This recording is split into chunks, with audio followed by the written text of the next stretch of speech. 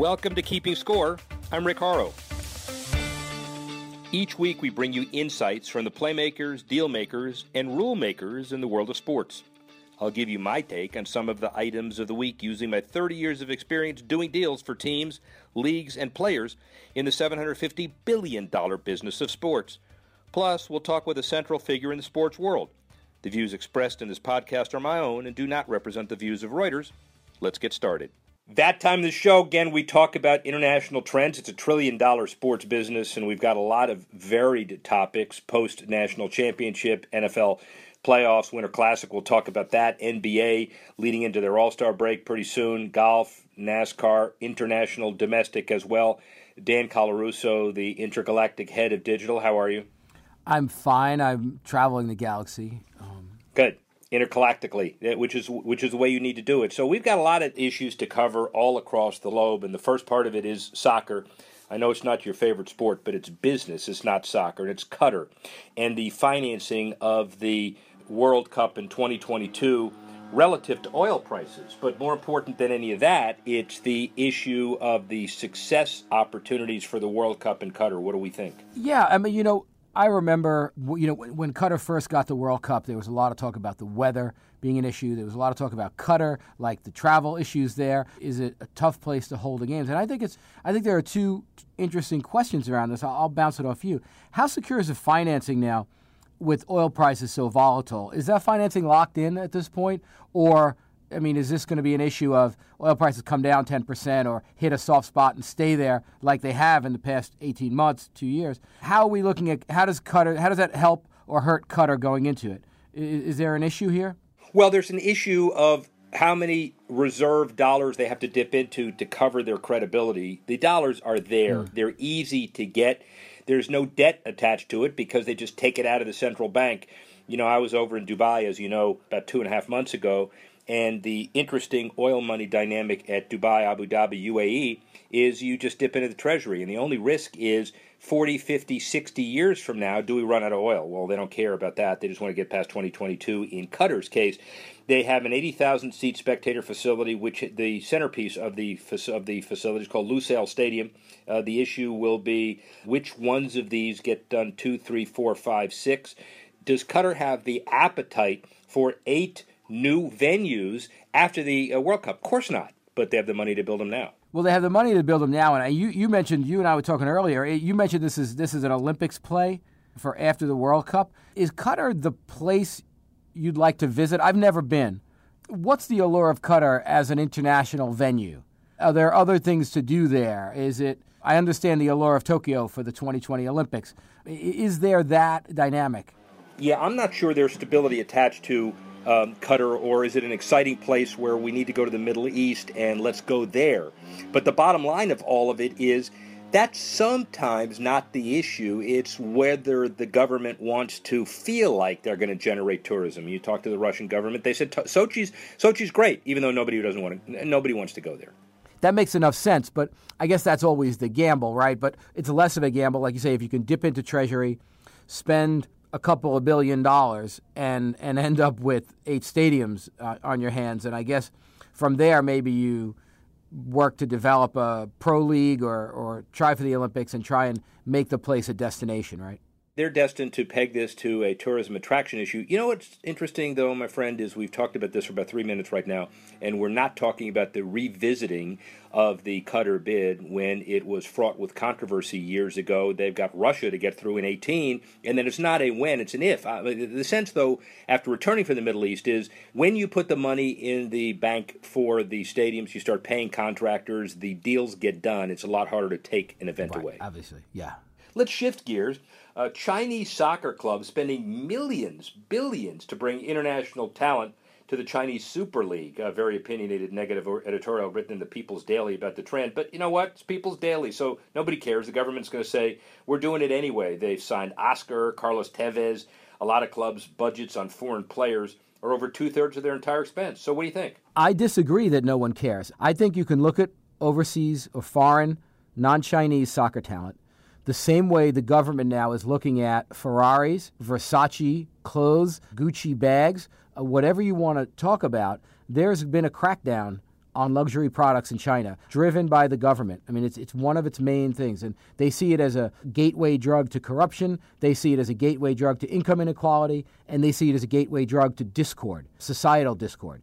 And I think that this is the Chinese government trying to send out a subtle message like, do this if you want to, attract some business, but don't make it a staple. Do not become the New York Yankees, because they certainly have enough cash or the ability to borrow enough money to pull off 9-digit deals on a fairly regular basis. You don't want that to happen if you're the Chinese government, simply because, again, you're creating a cleave. And we cover, Reuters covers China closely, and we've covered a lot of this anti-corruption thing to the point where even corporate holiday gifts have been scrutinized by the government. This is not like what happens in other leagues and other places. And I think people need to be cognizant of that. I think there's great opportunity in China, but there is that very, very nice veil falling now. And they realize that consumer debt and corporate debt are a looming problem there. They realize capital flight is another big issue. So you're going to see more of this, and don't discount the People's Daily as the not-so-subtle messenger of the Communist Party there. And it's important to understand the dynamics there. China is at a certain historical point now, and the government there is trying to manage things on a totally different level. So the question is, how do you get to where they are as Olympic athletes, gymnasts, swimmers?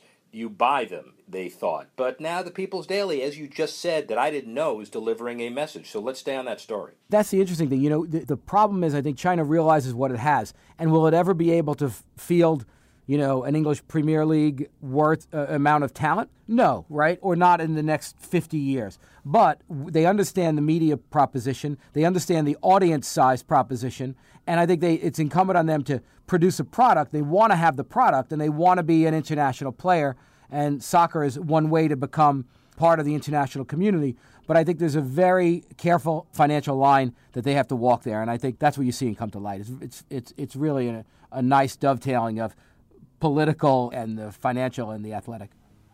Yeah, exactly. All right, let's shift to the ice. You're a cold guy, so that's appropriate. Cold-hearted. But cold-hearted, clearly, but maybe even athletic on the ice. I'm not sure. We don't want to know that. But listen, despite a minor rain and fog delay, the Bridgestone Winter Classic, the NHL's deal, a massive success, a fitting gateway to the league's centennial season. For those who don't know, Gary Bettman's idea was to put together what he's calling weather-specific in-the-element games. He started with one. Now he's getting 3 next season.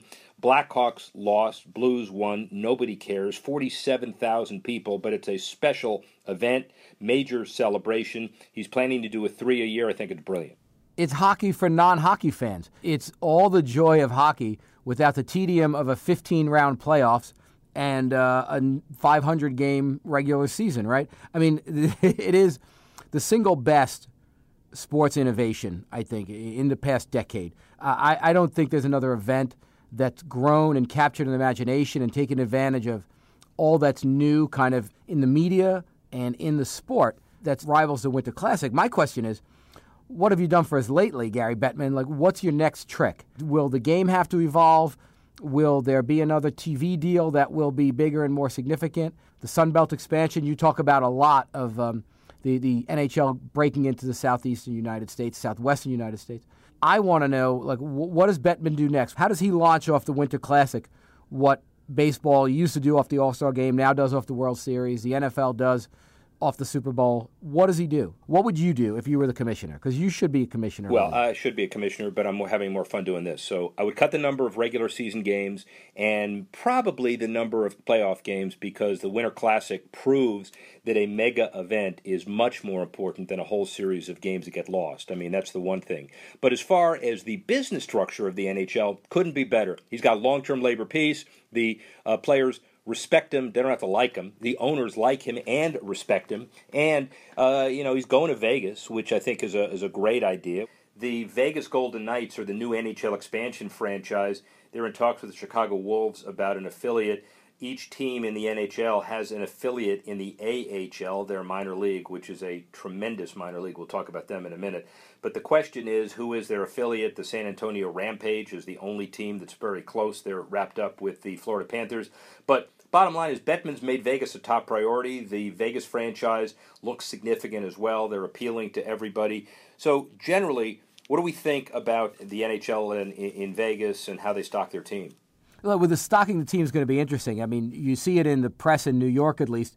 You know, the Rangers have a bunch of mid-level players who are having surprisingly good seasons, and we're not anywhere near the playoffs, and they're already talking about who they're going to have to give up in the expansion draft. You brought it out in your interview. You have a great interview coming up with the commissioner of the AHL, and there's a supply and demand equation that, you know, the merged AHL and IHL kind of got together and created, and there's a wonderful supply and demand equation. So I think you lock in Vegas, you stock the minor league team fairly well, and again, with proximity, it's an expansion team. You're going to have a lot of guys going back and forth, you know, because there's going to be veterans who you get, and they're not going to stay healthy. They're going to be young guys who you get, and they don't quite have their NHL legs yet. There's going to be a shuttle going back and forth between Chicago and Vegas. So I think it's crucial for them to have a real legit, strong minor league relationship and franchise. And will the Vegas team own Chicago?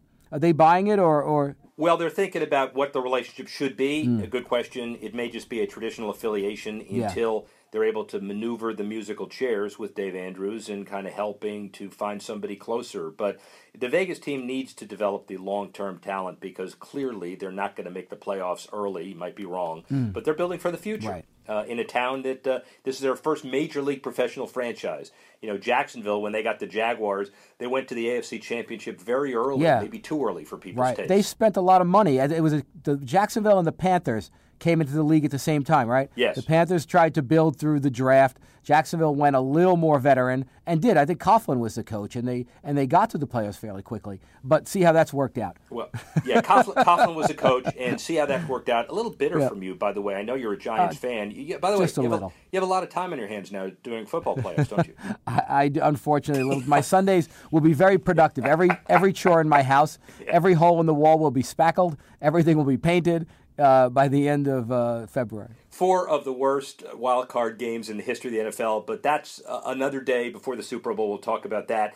Our interview today, Dan talked about it earlier. Rick, I was prepared to be totally underwhelmed by your interview with the commissioner of the AHL. I thought it was a terrific interview. It deals with everything from mergers and acquisitions on one level, both by the leagues, the merger of the 2 minor leagues, and acquisitions by some of the NHL franchises of the minor league teams.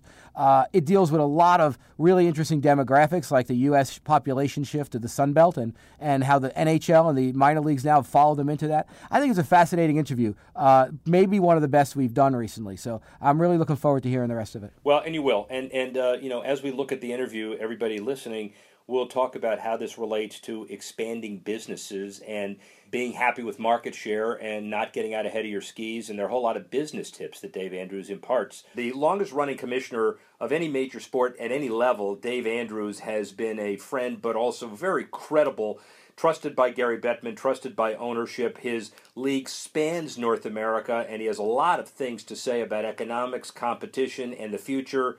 Here's Dave Andrews.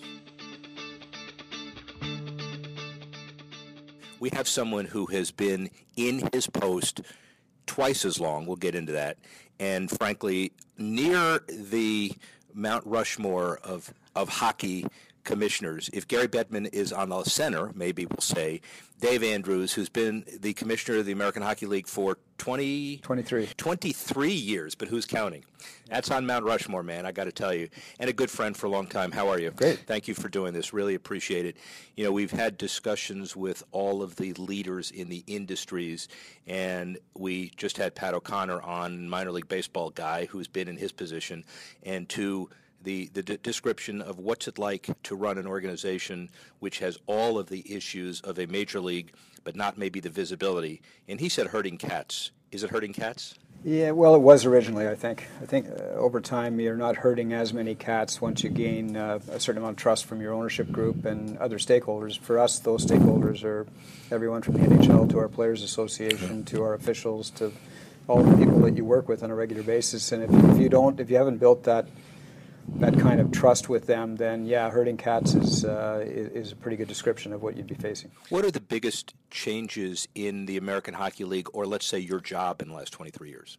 Well, the biggest changes in the league have been our footprint, and we've expanded the league from 14 when I started, and a league that had not great investment in terms of our ownership quality, and we weren't in very great markets, and our relationship with the NHL was significantly different than it is today. So the biggest change has been our footprint. We have 30 teams now, and we're stretching from Newfoundland in the east to California in the west and up to Manitoba in the north and down to San Antonio and Austin in Texas. So we've got a very large footprint. I think our other big change is that when we merged the International Hockey League into the American Hockey League back in 2001, we really created one league at the AAA level, if you will, of hockey, kind of eliminated our competition and established ourselves one-to-one with the NHL. So we have 30 teams, they have 30, going to be 31 in a year. And we are joined at the hip in terms of our player development role for the National Hockey League. So that's been a big change over time, and obviously a positive change. And really an unprecedented development when you consider the evolution of Major League sports, because there's always the discussion about a second-level league or a second league. Where did they fit? USFL, WWFL, way back when. And the ones that are successful are the ones that understand how to work harmoniously. Now, hockey's no different. There was the WHA, but this is so much different than any of that, that I guess you could argue that stability does rule the day today. Well, it does, and it's partially because of the relationship that we built with the National Hockey League and understanding who we are and what role we can play for the NHL and what role the NHL can play for us. And so consequently, I think we both see the value in the relationship between the two leagues to the point now where we are approaching a fairly significant level of ownership in our league from the NHL itself, from NHL teams. So that's changed. That's the other thing that's changed quite a bit in the last 5 years. We're now at 18 of 30 teams that are NHL owned, which is really a change in that sort of pattern between independent ownership and NHL ownership. And I think it's good in some ways, and then it's challenging in other ways. But they're good and challenging. I think we all understand as business people what the good and the challenging are. But if you can identify those issues beforehand, you can certainly get a jump on the problem, as it were.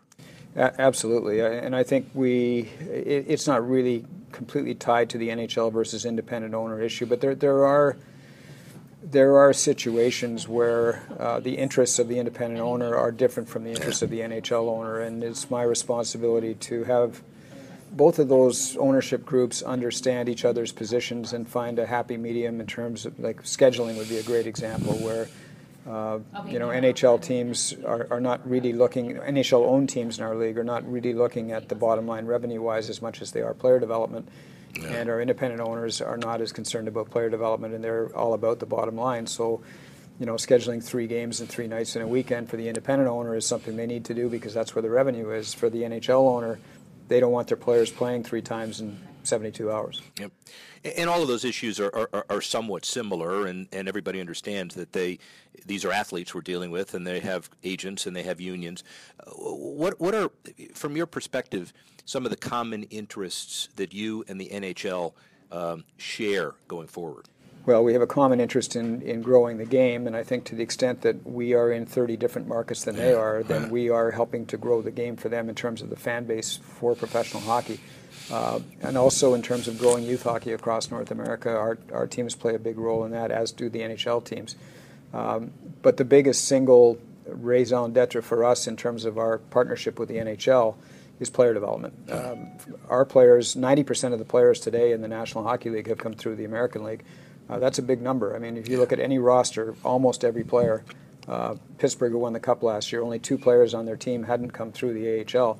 So the importance of player development for the NHL, particularly in a capped system where you have to have a fresh supply of young players who are talented and skilled in order to be able to work within a salary cap, we've become far more important kind of as part of the system of professional hockey than we were before. Dave Andrews, where does hockey go internationally relative to not only you, but generally? World Cup, very successful, rotating basis, everybody seems to enjoy it, a lot of discussion about expanding across the pond, but a lot of it is probably just a little bit blue sky right now, but certainly awareness. It is an international game. So how do you assess all those equities? That's an interesting question. I mean, the easy answer would be to say that there's a huge future for professional hockey to grow internationally. And then when you look at the sort of systemic challenges that we face doing that, I'm not sure how much of a focus the National Hockey League has had on really trying to think about expanding over the pond and growing the NHL itself, as much as I think Gary's vision is more developing the game globally as a game and as a sport, as opposed to necessarily seeing 5 franchises in Europe, for example. Or I think the growth of the game in China and the growth of the game in it is a global game compared to some, not as global as perhaps basketball, but certainly pretty global in terms of Europe and all across that continent. So the game is doing well overseas. I think the growth of the KHL has shown that. So I'm not sure if there is a future structurally to say that the NHL needs to be in Europe or in China as a league, as much as growing the interest in the game is important for all of us. Do you have a stake in the Olympic issue down the road? What would be your position, or do you just leave that to the NHL? We leave it to the NHL, although we would, without a doubt, if the NHL did not participate, we would take a hit in terms of players leaving our league to go and play in the Olympic Games, because we're the next level of talent. So there is a position. It is interesting. Well, we would like them to go, but I understand the position that they're in. And when they go, it leaves a nice opening for us for a couple of weeks in North America, where we're the only pro hockey being played at that time. But still, there are a multitude of issues that are beyond my pay scale. How are you doing as far as the complement of Gary's Sunbelt strategy? I mean, we know there are a lot of Sunbelt markets that are doing very, very well, and a lot of minor league markets that are doing well, and some not so well. Is it inherent with the geography? Is it the weather, or generally, where are you with that? Well, it's a great question, because we just kind of jumped into the whole Sunbelt strategy. We moved 5 teams to California last year. We moved a team to Tucson this year. We have 2 teams down in Texas. The only place that we haven't kind of matched the NHL's expansion strategy has been in Florida. But we're doing really well in California. We're off to a good start in Tucson. I think the synergies between the NHL markets in California and ours are really strong in terms of growing the game and growing support for hockey. And attendance has been good. So we saw a jump last year in revenue in our league of about 16%. And that wasn't all through our brilliant marketing. It was a change of markets and moving from some weaker markets to some really strong ones. San Diego was terrific. Ontario, California has been really good. Bakersfield's been really good. As I said, Tucson's off to a good start. So we are matching up for sure. And you're looking a lot healthier personally. You're working on the tan. You got Arizona and California. The frequent flyer miles are happening. It's perfect as a commissioner of a 30-team league, soon to be 31. Equity issues, expansion prices. How do you get new investors in the league? We don't have a lot of inventory. It's difficult to attract new investors. We're having, as I mentioned, some NHL teams have purchased teams that were previously owned by independent owners. Our franchise values continue to go up and pricing continues to go up. Our first expansion in a long time will be probably in the next couple of months to match the NHL's expansion to 31 teams. We're ready to do that. We have a unique situation in terms of player supply, in that we match up 30 to 30. We're going to match up 31 to 31, because if we go beyond 31 teams, we don't have a player supply from an NHL club for that team. So it's kind of a there's not a lot of supply. There's a fair amount of demand for teams in our league, and that's a good position to be in. I was just going to say, from a leverage position, you probably get taken to steak dinners as opposed to just McDonald's when you go into a town and meet with some owners. Yeah. And believe me, you deserved it. So, what about the kind of long-term growth? Are there certain areas that, assuming you could get over that unlimited supply issue, are there certain markets around the country that you're currently targeting as well, or North America? I would say the trend with us has been to move teams closer to their NHL partners. And it hasn't been entirely market-driven. It's been seeking the synergies in terms of geographic proximity, and at the same time being far enough away that the NHL club is able to expand its fan base through its AHL club as well. So in terms of specific markets that we would be chasing, I think we would like to add another team on the West Coast as we move to 31. Ideally, we would strengthen ourselves there. We have 6 teams out there now. Having another would be helpful. But generally speaking, we're going to continue to be driven, I think, by the need for proximity to our NHL partners. After 23 years, what's next? Well, I'm not sure. I think I'm getting towards the age of perhaps doing something different. This is, I said, is my 23rd year. Next year's 24th. I have a contract that sort of gives me the flexibility to step down when I see fit and continue on as chairman of the board beyond that. I think it depends a little bit on. I think it's probably very soon going to be time to pass it on to someone else to take the lead. It'll be better for the league in some ways, and having been in one job, I'd never been in one job for more than 5 years prior to this, and now I'm in 23 years in the same spot, which I certainly didn't see coming. But it's been wonderful, and I think I have to believe there's other things I can do in life that are going to be fun and interesting that'll be a little bit different, which probably one should have the courage to step out and go do. Do you think you are the chief financial officer? Are you the general counsel? Are you the chief psychiatrist? I mean, what are the traits that you call on probably more than any in your 23 years of running this place? You learn to be all of those things in this kind of a position because we don't have the resources to have a chief technical officer or a chief legal officer that's on board. So, I'm involved in labor negotiations. I'm involved in marketing. I'm involved in all of our broadcasting. I'm involved in the actual game itself in terms of the integrity of competition and disciplinary action. You wear a lot of hats. In the beginning, you have a lot of learning to do, and over time you learn how to manage expectations, and I think you also need to be trusted. Once you build a certain trust level with all of your stakeholders, life gets an awful lot easier. Well, certainly Dave Andrews has created a template for how to run a league, and it is interesting, ironic, and important and beneficial for the sport that the top two elected administrative officers of the top two leagues in hockey have stewarded their respective leagues for almost a quarter of a century and have that same kind of trust and confidence to run things very well. I really mean that. Thank you, Dave. Really appreciate it. Thanks, Rick. Much appreciated. Thanks for listening to this edition of Keeping Score. I'm Rick Harrow. The producer of the show, Alex Cohen. Associate producer, Bethel Habte. Assistance provided by Tanner Simpkins and Carlos Waddick. And the executive editor of Reuters Digital, Dan Colarusso.